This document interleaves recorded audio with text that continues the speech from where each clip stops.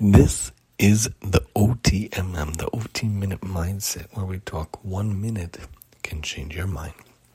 Hope you had a nice break over break. I was privileged to be able to be home, and I was able to get some good guitar in a couple of days of guitar, and thank God Hashem inspired me to be able to write 3 new songs, and to be able to play the guitar is so cathartic. While I was home also, I was able to also make sure that I work on some things that I didn't get around to. So I took care of the closet in our room.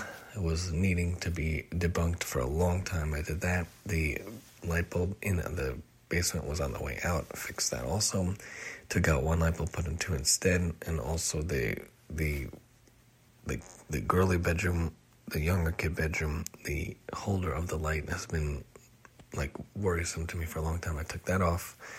And we also were able to have the fence. Our neighbors put up a fence on either side, a beautiful white picket fence. Thank God they took care of it. And then that chain link fence was also taken out by one of my neighbors. So really cool, cute little things to be able to do.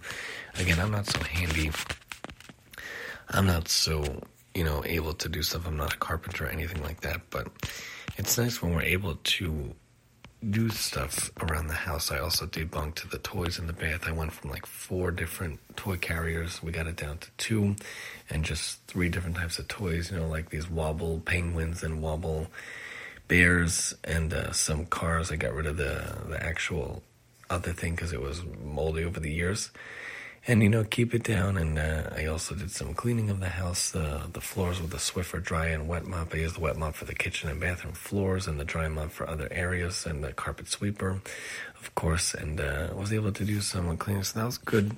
I like to be able to do different things around the house. It feels like it's nice when we can do stuff like that, and we want to be able to make sure that we're involved. So we wanted to do things like that, and we wanted to be able to do so. I also got an organizer for the plastic cutlery drawer, so that was cool.